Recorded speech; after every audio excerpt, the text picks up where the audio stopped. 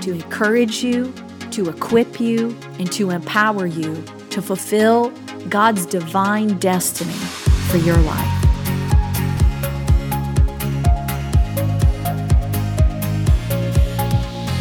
Hello there. Welcome back to the podcast.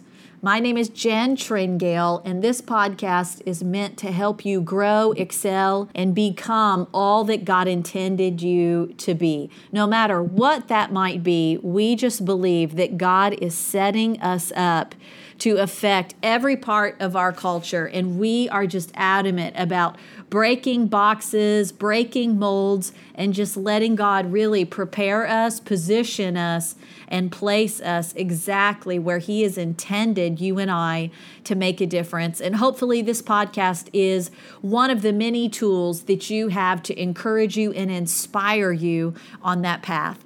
This past month, I released a podcast where I was talking about something that is really one of those oxymorons. It's called a false sense of peace.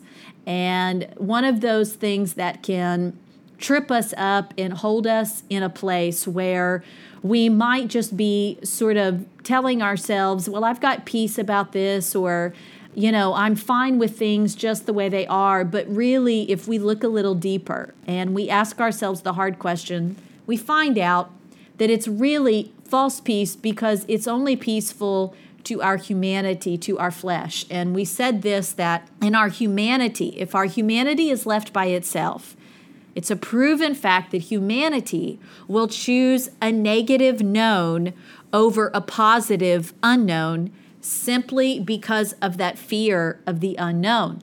And it also comes from our need to have a sense of control. Even though it might be a negative experience, I know what's coming.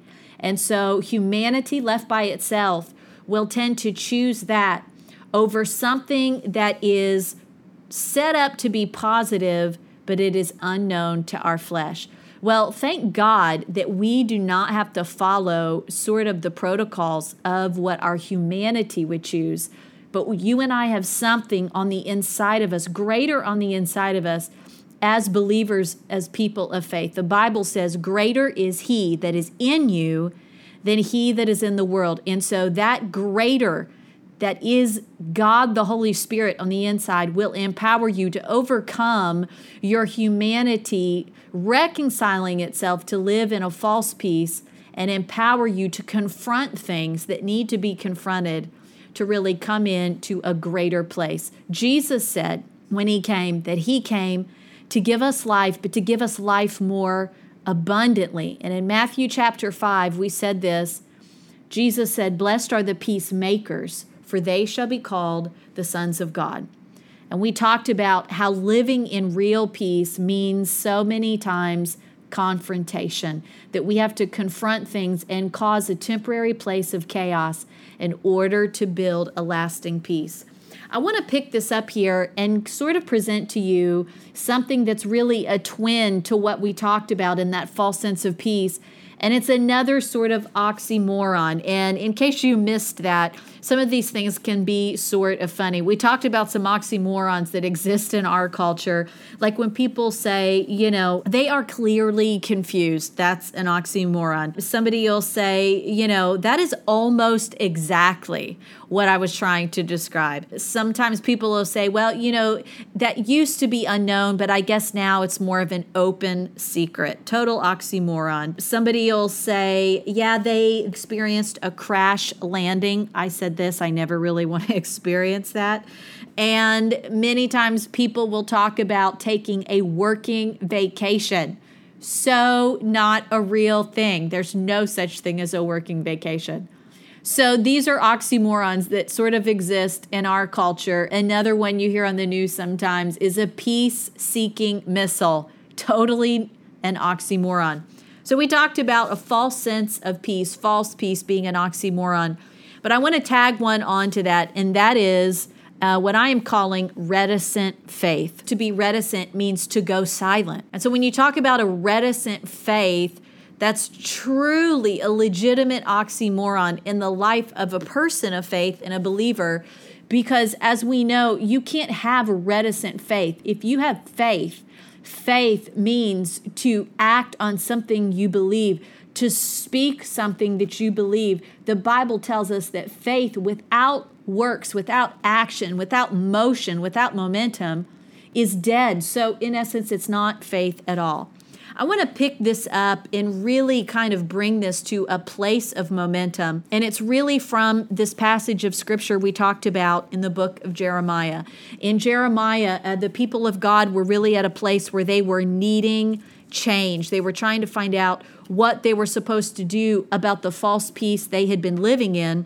And so they had come together for this meeting, and they had invited sort of the leading prophets of the day.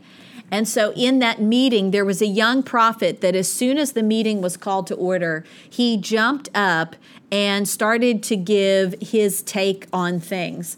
And so one of the things that he did is he stood up and he said, "Thus saith the Lord of hosts, the God of Israel says to you, I have broken the yoke of the king of Babylon," which is the king that had enslaved a portion of their people.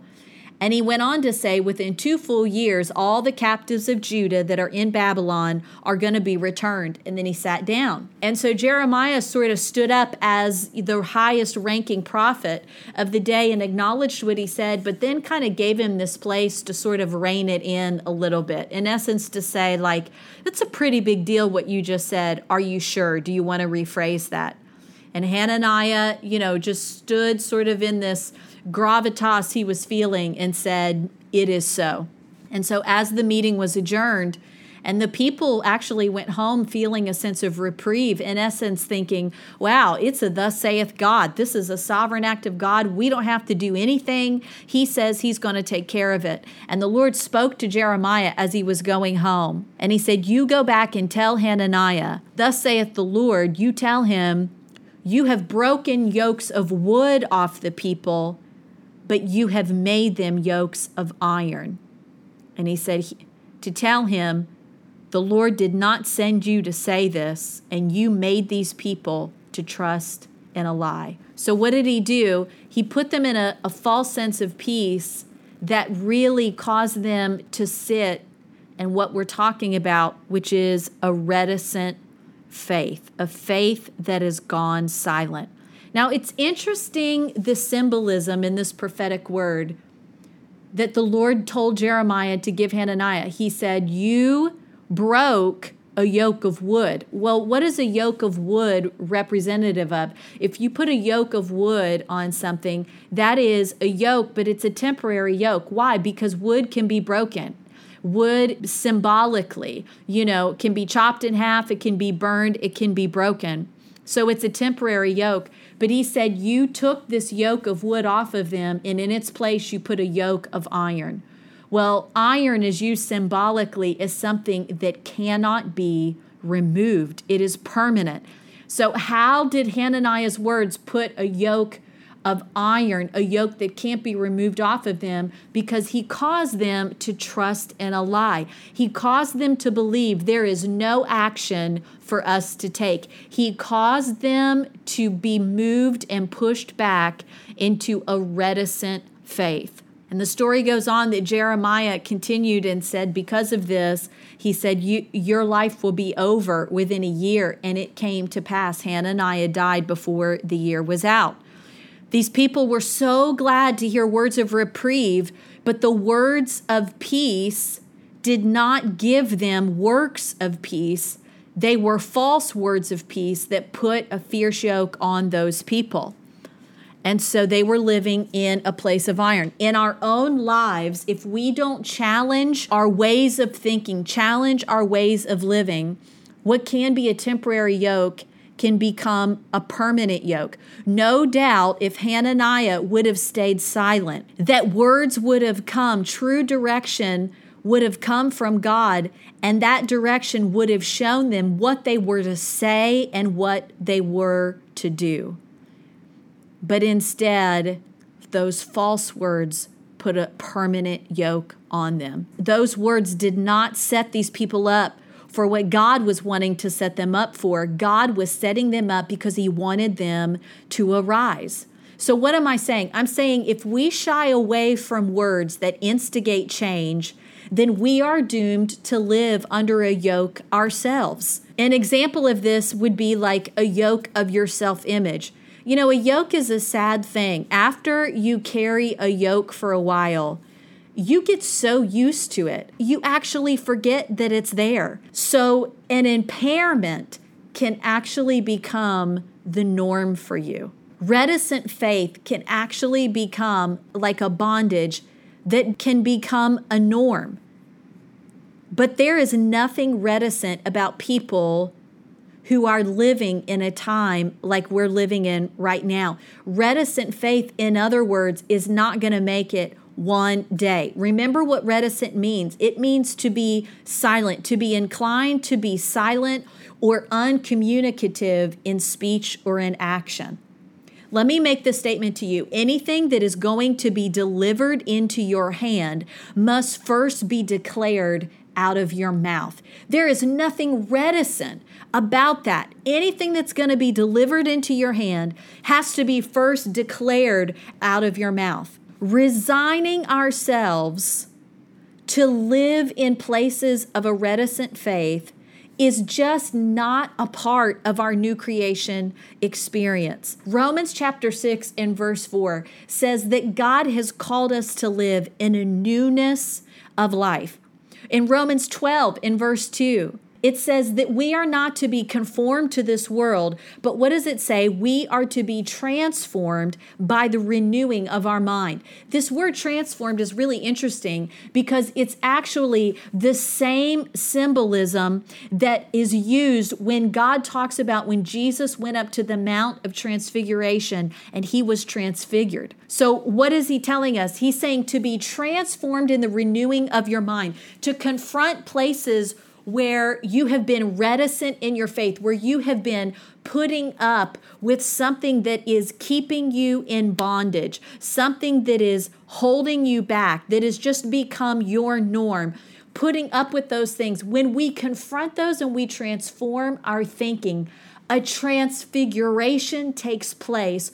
Why? Because the greater one that's living in you begins to shift you and change you into a greater version of you that God intended for you to be all the time. The Bible says this: you and I are meant to go from strength to strength, from faith to faith, from glory to glory. There is greater strength. There is a version of you that you have not even experienced yet. And if you will push out of places of reticent faith and transform your mind, there will be a transfiguring that happens where you will literally shed old versions of you and sort of come into a new version of you that you have never seen before. You know, it reminds me of what they said about Jesus. You know, when Jesus died on the cross and he descended into hell, and it says that he confronted the kingdom of darkness. He took the keys of death, hell, and the grave, you know, and he defeated them once and for all. The Bible tells us that if they had known, they never would have crucified the Lord of glory. Can I just say that the kingdom of darkness actually thinks the same things about you and I every time we go through the process of Romans 12:2.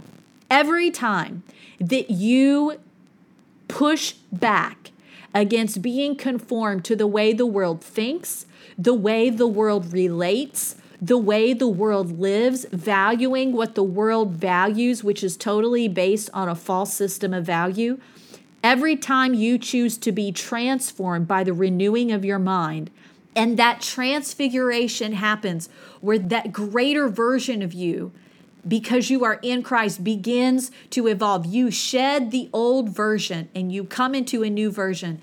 Every time that happens, the kingdom of darkness says the same thing about you. Man, if we had known, we never would have gone after them this year. We never would have messed with her. We never would have messed with him. If we would have known that by putting the press on them, by putting pressure on them, they weren't going to be conformed, but they were going to be transformed into even a stronger version, a more faith-filled version, into a greater place of glory, we never would have messed with them. We would have just left them right where they're at. The kingdom of darkness says the same thing about you and I that they said about Jesus, if we had known, we never would have crucified the Lord of glory. I want to say this to you, whatever is confronting you right now, whatever is putting pressure on you to just conform, to stay under the same yokes of the way you've been thinking, the way you've been relating, maybe the same things that have tripped you up. I'm not even talking about, overt, obvious places of destruction or sin. I'm talking about things that maybe nobody else can see, maybe things that have just become a norm to you. But when you look at it, you have to admit to yourself, this is not life and life more abundantly. Maybe you live in cycles of anger, cycles of depression. Maybe you live in cycles where when you feel out of control, there are certain things you do to feel like you're in control again. And you and Jesus are the only ones maybe that know what those cycles are. But what I'm saying to you is, God is calling you and I to confront things we've been putting up with, where we have not been letting our faith affect these issues in areas of our life. We are living in the oxymoron of reticent faith. But once we see it, you and I both know that truth sets us free, and that truth compels us to do something about it. Old things that we have relied upon, old reliances and how we used to do things have got to be let go of. Our trust and confidence of things turning out right cannot stand in old successes more than they stand in who He is, and not just who He is, but who He is in us. Listen, these places of confronting false peace and reticent faith, yokes that have been holding us back, things that have been hemming us in, confronting these things, this change, this temporary chaos for real peace. What is that all about? It's about progress. It's about becoming the fullness of who God made us to be. It's about standing before our Maker at the end of our day and Him looking at us and saying, you know what? You didn't settle. You didn't put up with yokes of wood. You didn't allow them to become yokes of iron. You allowed change to happen. Well done, good and faithful servant.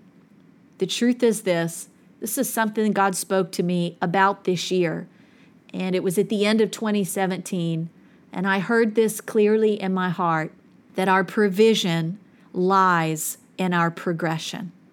Your provision for what? Provision for your life, provision for you, spirit, soul, and body. Provision lies in your progression. Provision for the dream He placed in you, provision for the vision lies in your progression. You cannot afford to stay where you're at. Maybe you've been able to live comfortable, but you've been living in false peace and reticent faith. And it's time for us to be willing to get uncomfortable, to go to a new place of strength and faith and glory. Hebrews chapter 11. I just encourage you to take some time and look at our heroes of faith in Hebrews 11. The things that they had to confront, you talk about uncomfortable. I mean, by faith, Abraham left everything he knew and literally moved to where? He started the process of moving even when he didn't know where he was moving to. Noah was called to take every bit of resource he had, to use all of his credibility, all of his reputation, all of the love and faith in his family, and to start building something that had never been before. God called him to build a huge boat, is in essence a cruise ship, in a landlocked state based on the word of the Lord. I don't know that God's called you and I to do anything that drastic, but I know that there's places we need to confront that literally can feel that drastic to us. I encourage you in this way, let's confront any oxymoron in our walk with God. Let's confront any false peace, any reticent faith, and let's allow the work of the Holy Spirit to renew us, to transform us, and to transfigure us into the versions of ourselves that He originally wrote and blueprinted and architected us to be. We are not going to get there on our own. That's why we need a Savior. But guess what? That's why you have a Savior. Let's employ the greater one on the inside who empowers us to change and to progress. I pray this is ministered to you. I pray this spoke to your heart. I pray that it's begun a work of challenging you, not to just upset the apple cart, but to move into a new place of abundant life that God prepared for you and I to have. Listen, if these podcasts have been a help and encouragement to you, man, just take a minute and let us know. We'd love to hear from you. You can email me at booking@jentringale.com or visit the website, jentringale.com. You can also find me on Facebook under Jen Tringale and Instagram under the same. Shoot me a message, send me DM on Instagram. Hey, I'd love to hear from you and hear what God is stirring in your heart. I just know this, it's a lot easier to change and to become when you're doing it together. I am so thrilled with the listeners that I have gotten to meet and to connect with of this podcast. So many of you are doing such bold things, doing such great things, and starting out with whatever step you know how. I am just delighted to hear about how much God is stirring in the hearts of people all over the world. And I know this, that it's so much more fun when we are running together. Hey, we love you. We're praying for you. Let us know if there's something in prayer we can agree with you about. Contact us and let us know. Have a great week, everybody. We'll see you back here soon for next month's podcast. This is Jen Tringale. God bless you. Bye-bye.